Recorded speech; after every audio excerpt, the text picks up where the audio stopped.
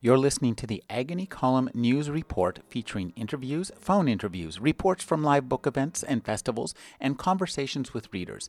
You can find additional news, interviews, book reviews, and more 5 days a week at the Agony Column website at trashotron.com/agony.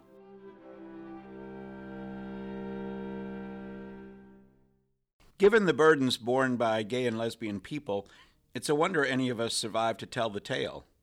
And I find it hard to believe that anyone who has seriously stopped long enough to contemplate such an existence would continue to want to deprive gay and lesbian people of the respect, companionship, and integrity we deserve. At its most basic, a religious commitment to do unto others as you would have them do unto you suggests that our views toward homosexuality and same-gender marriage have to change. Still, as a straight person, you might say, this just isn't my fight. No, it isn't. Unless you care about the kind of society we have. Unless you want the society of which you are a part to be a just one. Unless you believe that a free society, not to mention a godly religion, should fight injustice wherever it is found. Unless your religion tells you, as our entire Judeo-Christian heritage does, that any society will be judged by the way it treats its most vulnerable. Unless you care about children. Unless fairness matters to you. Unless violence against lesbian, gay, bisexual, and transgender people concerns you. Unless liberty and justice for all is something you believe applies to all our citizens. Gene Robinson completed his Master of Divinity degree in 1973 at the General Theological Seminary in New York and was ordained deacon and then priest, serving as a curate at Christ Church in Ridgewood, New Jersey. He's a senior fellow at the Center for American Progress. He was elected bishop of the Episcopal Diocese of New Hampshire in 2003, making him the first openly gay bishop in the church. His new book is God Believes in Love, a straight talk about gay marriage. Thank you for joining me, Bishop. I'm delighted to be here. Thank you. This book is so interesting because when we look at the Episcopal Church, it's the result of a schism. And this book is, in a sense, the fulcrum for a schism and for a change in the church. And I think in many ways the equivalent of the 89 Theses that Martin Luther nailed up to the door so long ago. This is a book that is at the center point of an epic change in the church and society. You know, not only has it been a dramatic change for us, but it's come in a relatively short period of time. In 2003, I think my election and consecration became a kind of focal point for a difference that was beginning to occur that goes all the way back to our beginning to ordain women in 1976. And there were a number of people who seemed to be resisting the church becoming a place that really responded to the culture in a positive way. And then with my consecration, I think it was just the final straw that broke the camel's back. And indeed, it's been a tough period. Although I must say, if you just read the headlines in the newspapers, you would think this was in fact a full-blown schism, 50% of the church leaving or something. And in point of fact, even those who have left only claim about 100,000 people, and that's out of a denomination of over 2 million. So, we regret losing those people, and they're certainly welcome to come back anytime they want. But the fact of the matter is 95% of the Episcopal Church stayed and really embraced these changes that we're making. And even those people who are not exactly sure that this was the time or the issue over which to be moving, they did not see it as any kind of reason to leave. It was not a communion breaker, if you will. So it's a little bit like the schism party that nobody came to, or at least only a few people came to. I'd like you to talk about creating a literary document, a written piece of literature that reflects this cultural change and crystallizes it and summarizes it and says, these are the 10 decisions you're faced with. And that's an interesting decision for you to make. Yeah, I was a little bit daunted by the task, except that, I have talked with countless people about their concerns about embracing gay marriage, becoming advocates for marriage equality. And these questions that form the shape of the book are questions that I really have known now for a number of years, because they're the questions that people ask of me. Doesn't gay marriage undermine marriage? Doesn't this change the definition of marriage? What does the Bible say about that? What would Jesus do? Don't children belong with a mother and a father? Those kinds of questions that honestly come up everywhere across the country, every region of the country. People are wrestling with these. And largely, I think, they come from people who would like to get there, right? I mean, they're in their hearts, they've come to know some gay and lesbian people in their lives. And they know that all the bad things they've been told about gay people just aren't true of these people that they know.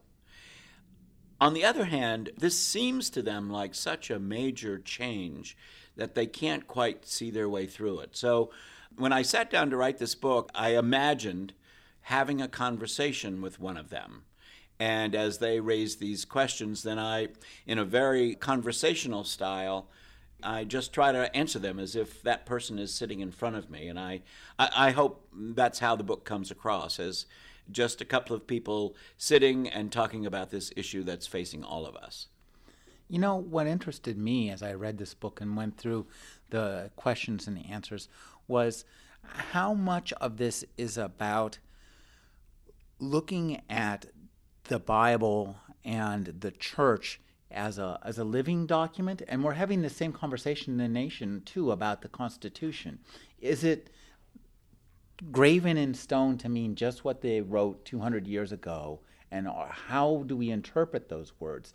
Or do we reinterpret those words to go with the world we're living in? And I thought that was a kind of interesting notion, the importance of the flexibility of the language. I think that is a terrific analogy, and I had not thought of it that way, but you're absolutely right.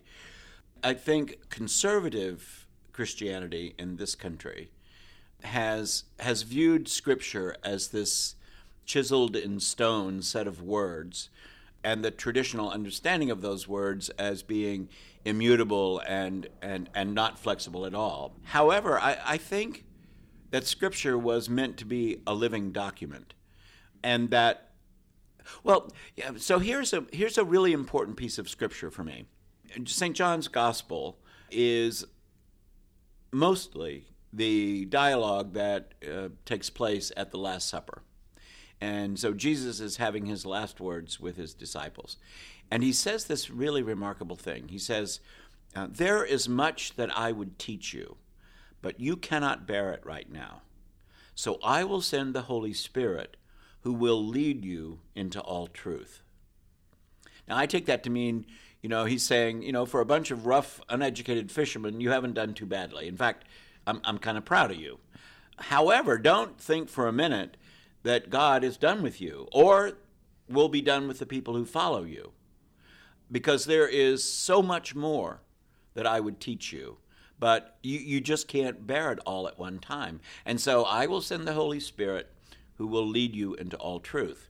Now, I take that to mean that we are meant to encounter the living God in every generation, and that God still has things to teach us. I would point to the fact that, for how many centuries did we use Scripture to justify slavery? And now we think of that in horror, that we could have used a holy text to justify the enslavement of human beings. There are people who still use Scripture to denigrate and subjugate women. And now I think we're asking the question, could we have been wrong about gay and lesbian, bisexual, and transgender people? Could it be the Holy Spirit that is leading us into a new truth about this group of people that we have generally looked down upon? And, occasionally people will say, oh my gosh, when is this all going to be over? And my response is, well, when we get a leg up on this one, God will point out someone else that we haven't noticed all these years or that we've been treating unfairly. And so I expect this Holy Spirit leading us into all truth to go on to the end of time. You know, it's so interesting that the way you describe the Bible as being made, it's built into self-update, essentially, that we're supposed to update it, supposed to interpret it with each generation. And I also think that was so interesting to me when you were talking, using the analogy of the support of slavery, how important in this book metaphor and analogy are for you as a writer. They're powerful devices in your hands, and you use them carefully, you use them well. They're very clean and crisp and easy to understand. That conversational style serves you well. Talk about creating these analogies and finding them and using them, laying them out in the book. You know, I think the issues that we're dealing with in the book around homosexuality, gay and lesbian, bisexual, transgender people, and our relationships can be somewhat explosive, and it feels so very new and different. And we know passions around this issue are fairly white hot amongst some. And so I think the use of analogy is more in the service of saying, you know, really, take a deep breath, calm down. We've done this before. I will say that, you know, the church has been wrong before, and it's wrong again. And people are somewhat horrified. But then when you use an analogy like slavery, you think, oh, that's right. That's exactly right. It was not only religious people arguing for slavery, it was also religious people arguing for abolition. And these kinds of debates about how faith is to be applied to current culture have taken place before. And we're still here. You know, it didn't kill us, and we survived it. The church survived it, and we need not be fearful of it.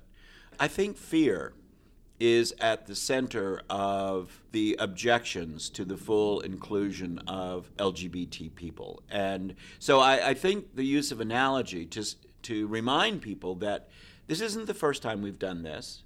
This is not going to kill us. And let's just keep talking, because we can get through this, and we can actually make progress. And so if one of those analogies works to lower someone's anxiety about this discussion, then the discussion is really much more apt to go somewhere. This book starts out with a capsule history of your life, and it's a bit confessional. And I really like the kind of low-key autobiography you give. I think it ushers us into your voice and your world and your experience and gives us a sense of the man who's going to be talking to us. I'd like you to talk about a little bit about your life, and because you sensed from the very beginning that you were different, and that made things difficult for you. So talk about that and how writing that again, and did you live it again as you wrote it, and how that informed what follows? Well, I think there's nothing more important to understanding anyone than hearing their story. And at the end of the day, it's really the only story we've got to share, isn't it? I mean, who you are, how you came to be who you are, is really actually a religious story, in my thinking, because the religious questions are, who am I, why am I here, what am I here for, and how will I shape my life so that it'll make a difference? And so, yeah, I grew up really poor. I didn't live in a house with running water until I was 10. My parents were deeply religious in the Disciples of Christ faith, as was I. I've never known what it's like not to be in the church. At early adolescence, I did have this growing sense that I was different. And I can remember, I think I might recall this in the book, friends of mine got hold of a Playboy magazine, which, by the way, was very much less risque than what we see on MTV today. You know, but we looked back on it, and it was terribly exciting, right? And yet, in all gathering around to look at this Playboy magazine, I realized that their reactions to it were different than mine. And almost at the same instant, I realized I'd better not say that it would be a danger to our friendships, and and maybe a danger to me physically. And that begins what virtually every LGBT person experiences, which is this divergence between what you know you should show to the world and what's really going on with you. And so we live this kind of parallel existence until and if we come out. And so, from a very early age, I knew there was something different, and I suspected what it was, and I started praying immediately that God would take this away from me and relieve me of this terrible thing. In seminary, I got into therapy twice a week for 2 years to rid myself of this attraction for men. I'd love to have all that money back right now. I'd be a rich man. And found myself in a place to have a relationship with a woman, met a wonderful woman, married her. And then 13 years later and 2 children later, we decided that we were each paying too great a price for this, and that the only way we could keep the vow that we had made to one another to honor each other in the name of God was to let each other go. And my former wife remains my dear friend to this day. She was one of the presenters at my consecration. We even went back to church to end our marriage. We took a priest with us to the judge's chambers for the final divorce decree, and then went back to his church, and in the context of the communion service, asked each other's forgiveness for any ways we might have hurt one another. We pledged ourselves to the joint raising of our children. We returned our wedding rings to each other as the symbol of the vows that we no longer held each other to. And Lord knows we cried a lot, and then had communion. It was just one of the most remarkably healing moments of my whole life. And then I was free to see if I could make my life in the world with another man. And a year and a half later, I met Mark on a beach in St. Croix, and we're still together 25 years later. You know, it's such a beautiful story, the way you tell it now and the way it reads. And one of the things that you were talking about, and I think this is a really interesting point, is the way that society shapes gay people, or has up until this moment in history, and we're right in the midst of the change, is that they've had to live a life of lies. And that's what you point out, and I think what's really interesting is that that's exhausting. It is exhausting, and it's funny that you mentioned that. There is a great exercise that sometimes we use in training people to be more sensitive to LGBT issues, and that is at the beginning of, let's say, a day-long workshop, we have every person in the room introduce themselves by name, and then we ask them to identify themselves as a gay man or a lesbian, and then not to do anything the rest of the day to counter that statement. So you've got straight people who, want to talk about their spouse, but now they can't. And everybody's talking about what they did last weekend, but they can't say, because it would give away that they're actually not gay or lesbian, but heterosexual. And that is exactly the learning that they take away. Oh my God, we've done this for 7 or 8 hours and we're exhausted. How do you do that day in and day out? Just, because you learn to, in a nanosecond, filter out anything that would give you away. And it is absolutely exhausting. And yet LGBT people have been doing that their whole lives. As you say, until this moment. And that's what makes this moment so exciting and transformative. It literally transforms someone's life when they come out. And I think this book itself is a transformative book. It's a signpost, and I think a very, very important one. As I say, I think that this is a book that you have written, I believe, to a degree intentionally for history. This is, as I said earlier, the 99 Theses on the wall. And I'd like you to just talk about writing a book that captures this moment and the decisions that are being made in a manner that somebody, say, 400 years from now, when this entire 20th century is going to be seen as the 20th century, or the early 20, late 20th, early 21st century, as a blink. It'll all be written down as, something equivalent to the 100 Years' War or something. Yeah. Well, I hope it doesn't take 100 years. But, I think humankind tends, when some major shift has happened, we tend to forget the history of how it happened. And that's really too bad. And one of the gripes that I have with the gay community is that, generally speaking, we're very ignorant about our own history and the shoulders on which we stand. And so I do think that there will come a time, and actually pretty soon, when we'll think, how did we ever think that way?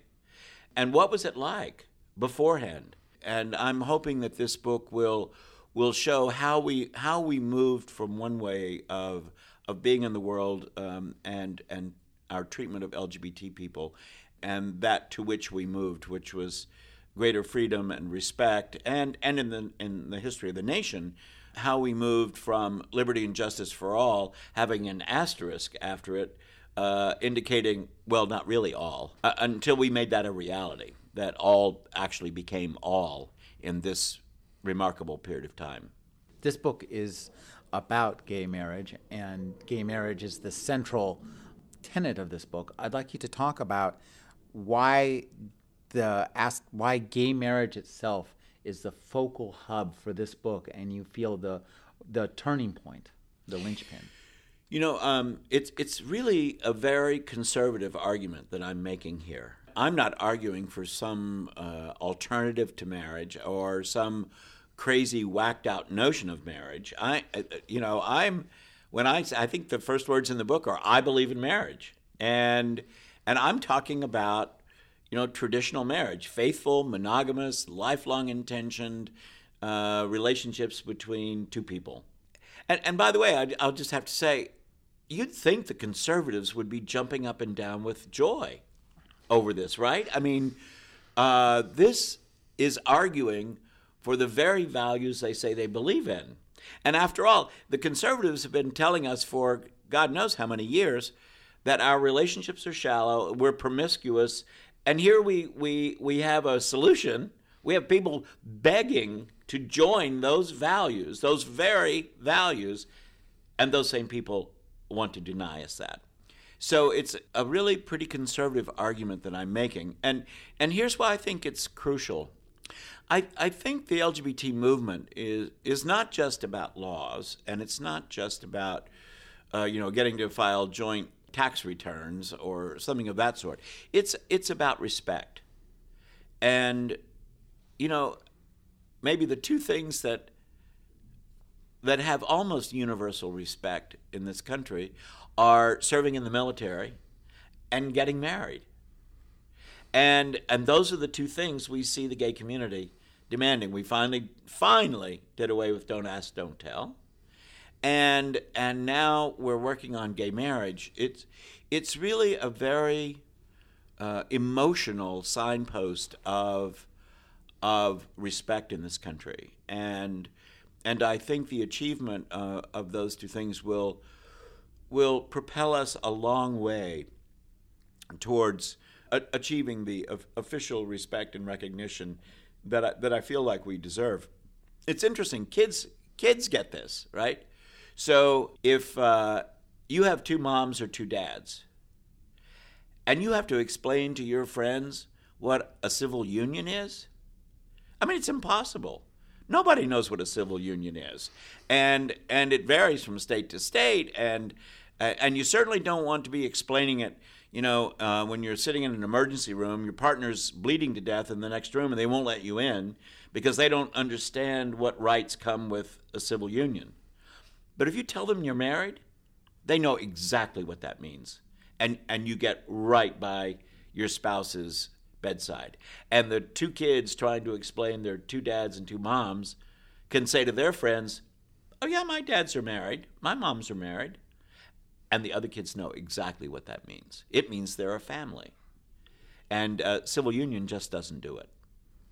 One of the things I think that I really liked about this book was the way that you dealt with the scripture, and you talked about the Bible passages that deal with homosexuality and how they deal with it. Supposedly deal with it. Yeah. Well, what's interesting is that this all comes down to a matter of context, and it's essentially what the task that we're faced with is one of literary interpretation. That's right, and we do that with other forms of literature, and somehow more conservative Jews and Christians feel that in order to talk about context, or even to understand that the Bible is not one book; it's a library of books, as Peter Gomes used to say, written over 1,000 years from a variety of perspectives, is somehow to treat it with less than reverence. And the fact of the matter is the literary tools that we have at our ready help us to understand and to perform this task of determining the context. We would never expect the biblical writers to have known that the world was round rather than flat. We don't put that expectation on them. And yet the whole notion of sexual orientation is only about 140 years old. It was at the end of the 19th century that someone first posited the notion that a certain minority of us were affectionately oriented towards people of the same gender. Well, if that's only about 140 years old, you can't read knowledge about sexual orientation back into an ancient text without doing that text injustice. And so, in one very real sense, homosexuality didn't exist in biblical times. Same-sex behavior did, but it was presumed to be between heterosexual people because everyone was assumed to be heterosexual. So you can't take a modern-day concept, and even word. I mean, the word didn't exist back then, and presumably the word heterosexual didn't either because it was just sort of included in what it was to be human.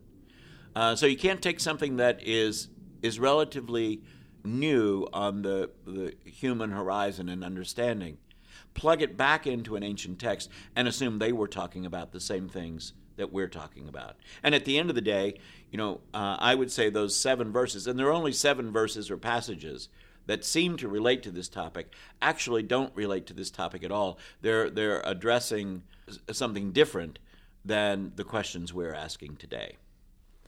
One of the key concepts of this book, too, has to do overall with the innate human inclination towards compassion. It's something that's part of all of us, and I think we can't help it. They've discovered the mirror neurons that make this actually part of our makeup. I'd like you to talk about the importance of compassion to this work, to religion, and to moving forward, to making this fulcrum turn that we're going through right now something that's a thing of joy. Compassion is at the heart of every religion. I think we're at a moment in American history, certainly, where compassion for gay and lesbian people is on the rise. And I wrote this book really to assist those who actually in their heart of hearts would like to get to a place of support for LGBT people and for their families and would like to get to sort of an advocacy role for marriage equality. But they just can't quite get there. And so I wrote this book to sort of help get them over the hump, And I also think that there are people who are now convinced that marriage equality is a good thing, and even not only a good thing, but something that can be justified and argued from a religious point of view, but don't quite have the words they want when a friend says, "Yeah, but don't you think this changes the definition of marriage? Don't you really think, you know?"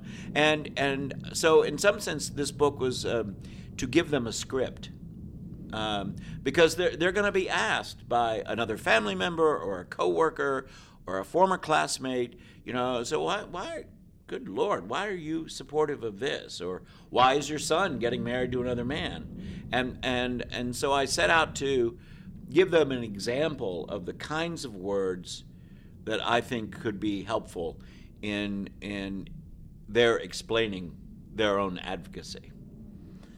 Now, as a writer, you've done a beautiful job in crafting an argument here that's terse, it feels conversational, but especially when you're confronting a subject that raises such high passions, what you do is throughout the book, the tone is very genial and intellectual and entertaining. I'd like you to talk about keeping that tone to the prose. Did this just flow off the tip of your pen?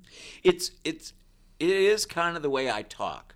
I'm really appreciative of anyone who wants and is willing to talk to me about this, especially people who disagree with me.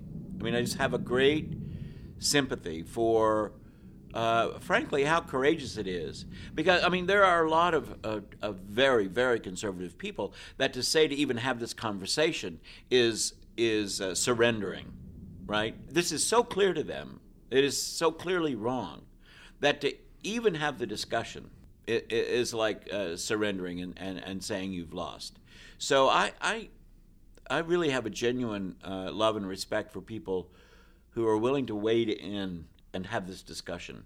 So I'd like to think that comes through in my words, because at the end of the day, it seems to me that what God requires of me, regardless of how negative someone might be about this issue or about me personally, my job is to treat them like the child of God they are. And their ill treatment of me does not relieve me of my responsibility to treat them like the child of God they are, just regardless of how they're treating me. And so, you know, I'm better some days at that than others, but it's always my goal. And you know, I'd like to think that came through in the writing of this book.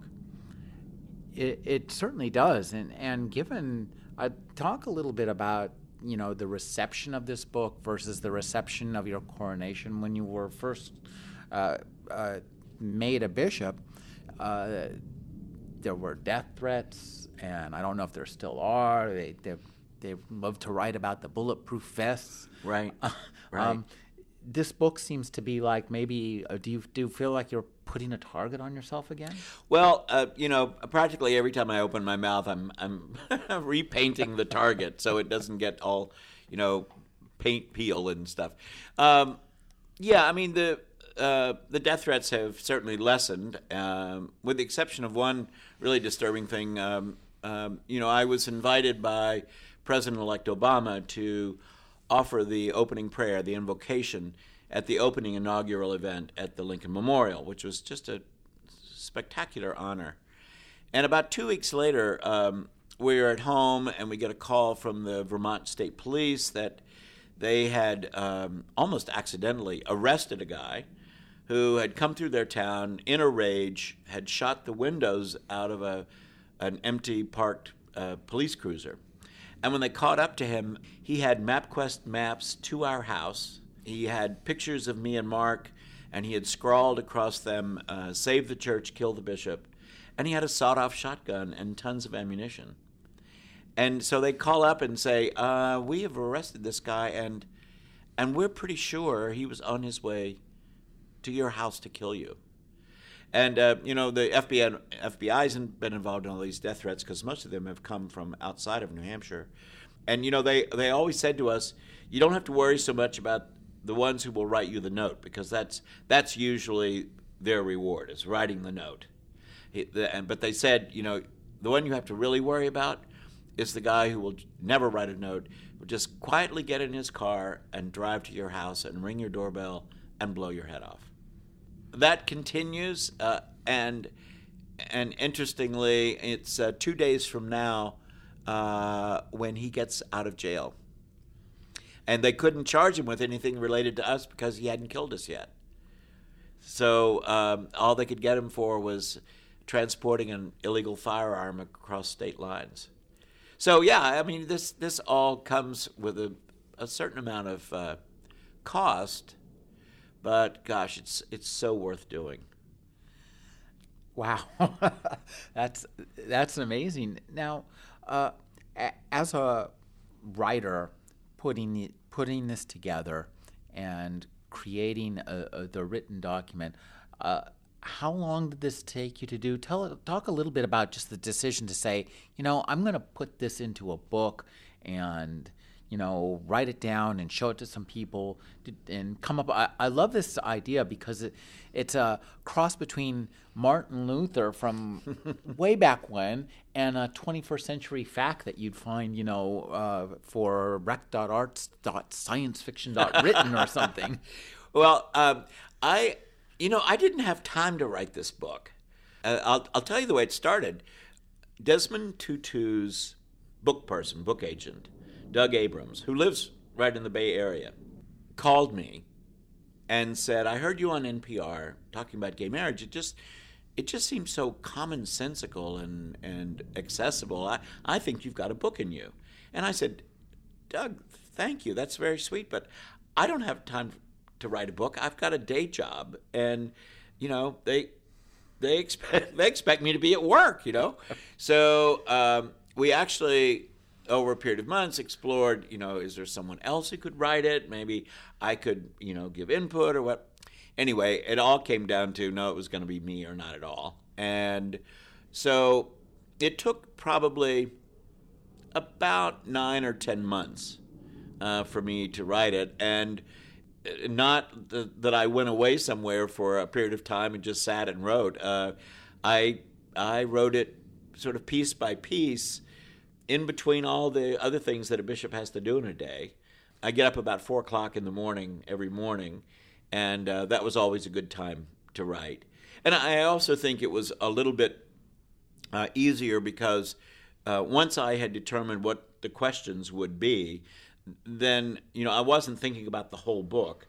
I was thinking about that question and how best to address it. So it seemed as if I could take it in reasonable chunks, and when I finished one, I felt like I'd accomplished something. It wasn't like writing a novel where it just wasn't finished until it was completely finished. And so I think that that worked well for me. When you're going out to talk about this book, this must feel really good, I think, to get out there and have to hand completed, the answers to these questions, and to see culture shift. I mean, since you've been ordained, things have changed a lot. Like you say, it's astounding. Historically, this is an eye blink. Absolutely. I don't think there has ever been any movement along any civil rights lines that has progressed so quickly. And at the same time, we've still got teenagers jumping off bridges and hanging themselves over this issue. So on the one hand, we have made so much progress, but that progress has largely been made on the East and West Coasts and in major cities, and I get 5 or 6 emails a week from some kid in Podunk, Idaho, who still feels like he's the only person in the world maybe who feels this way. There's nobody he knows that he can talk to. So, we've got a lot of work to do. And the thing I think also about the book is it tries to take a sort of a generalist's view of this issue. You can read whole books on the legalities or on the constitutionality or on the religious thing or whatever. I wanted to put all those together because I think you never know. First of all, people don't have time usually to read whole books on, one aspect.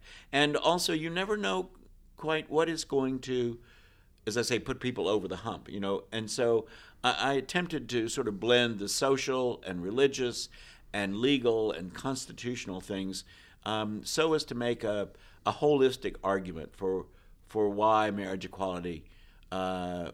equality's time has come. It's a remarkable work of synthesis, of putting these things together, and a perfect example of the whole being greater than the sum of the parts. Oh, well, thank you. That was certainly my hope.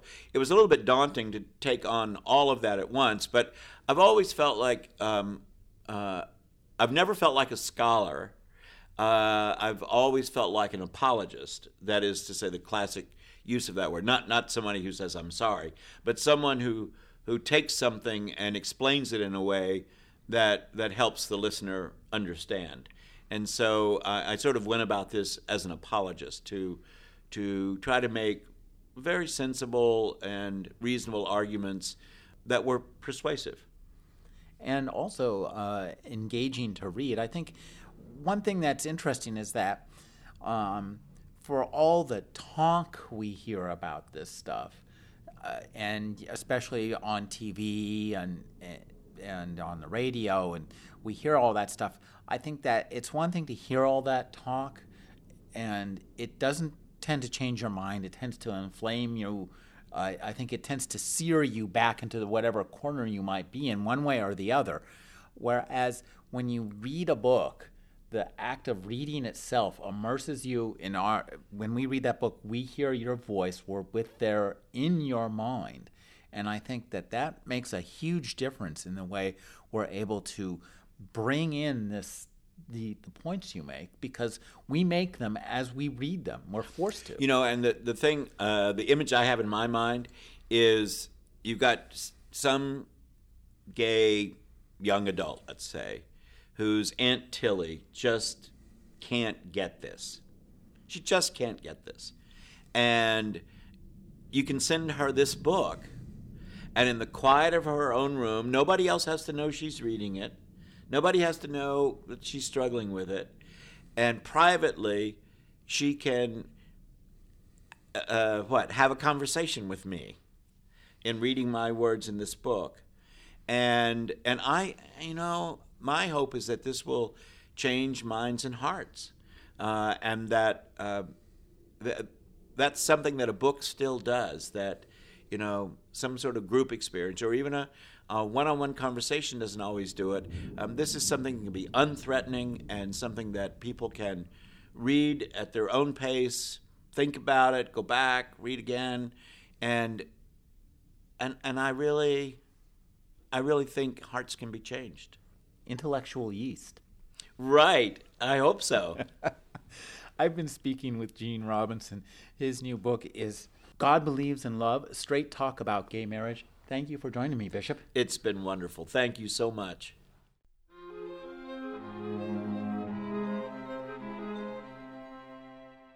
You're listening to the Agony Column News Report, featuring interviews, phone interviews, reports from live book events and festivals, and conversations with readers. You can find additional news, interviews, book reviews, and more 5 days a week at the Agony Column website at trashotron.com/agony.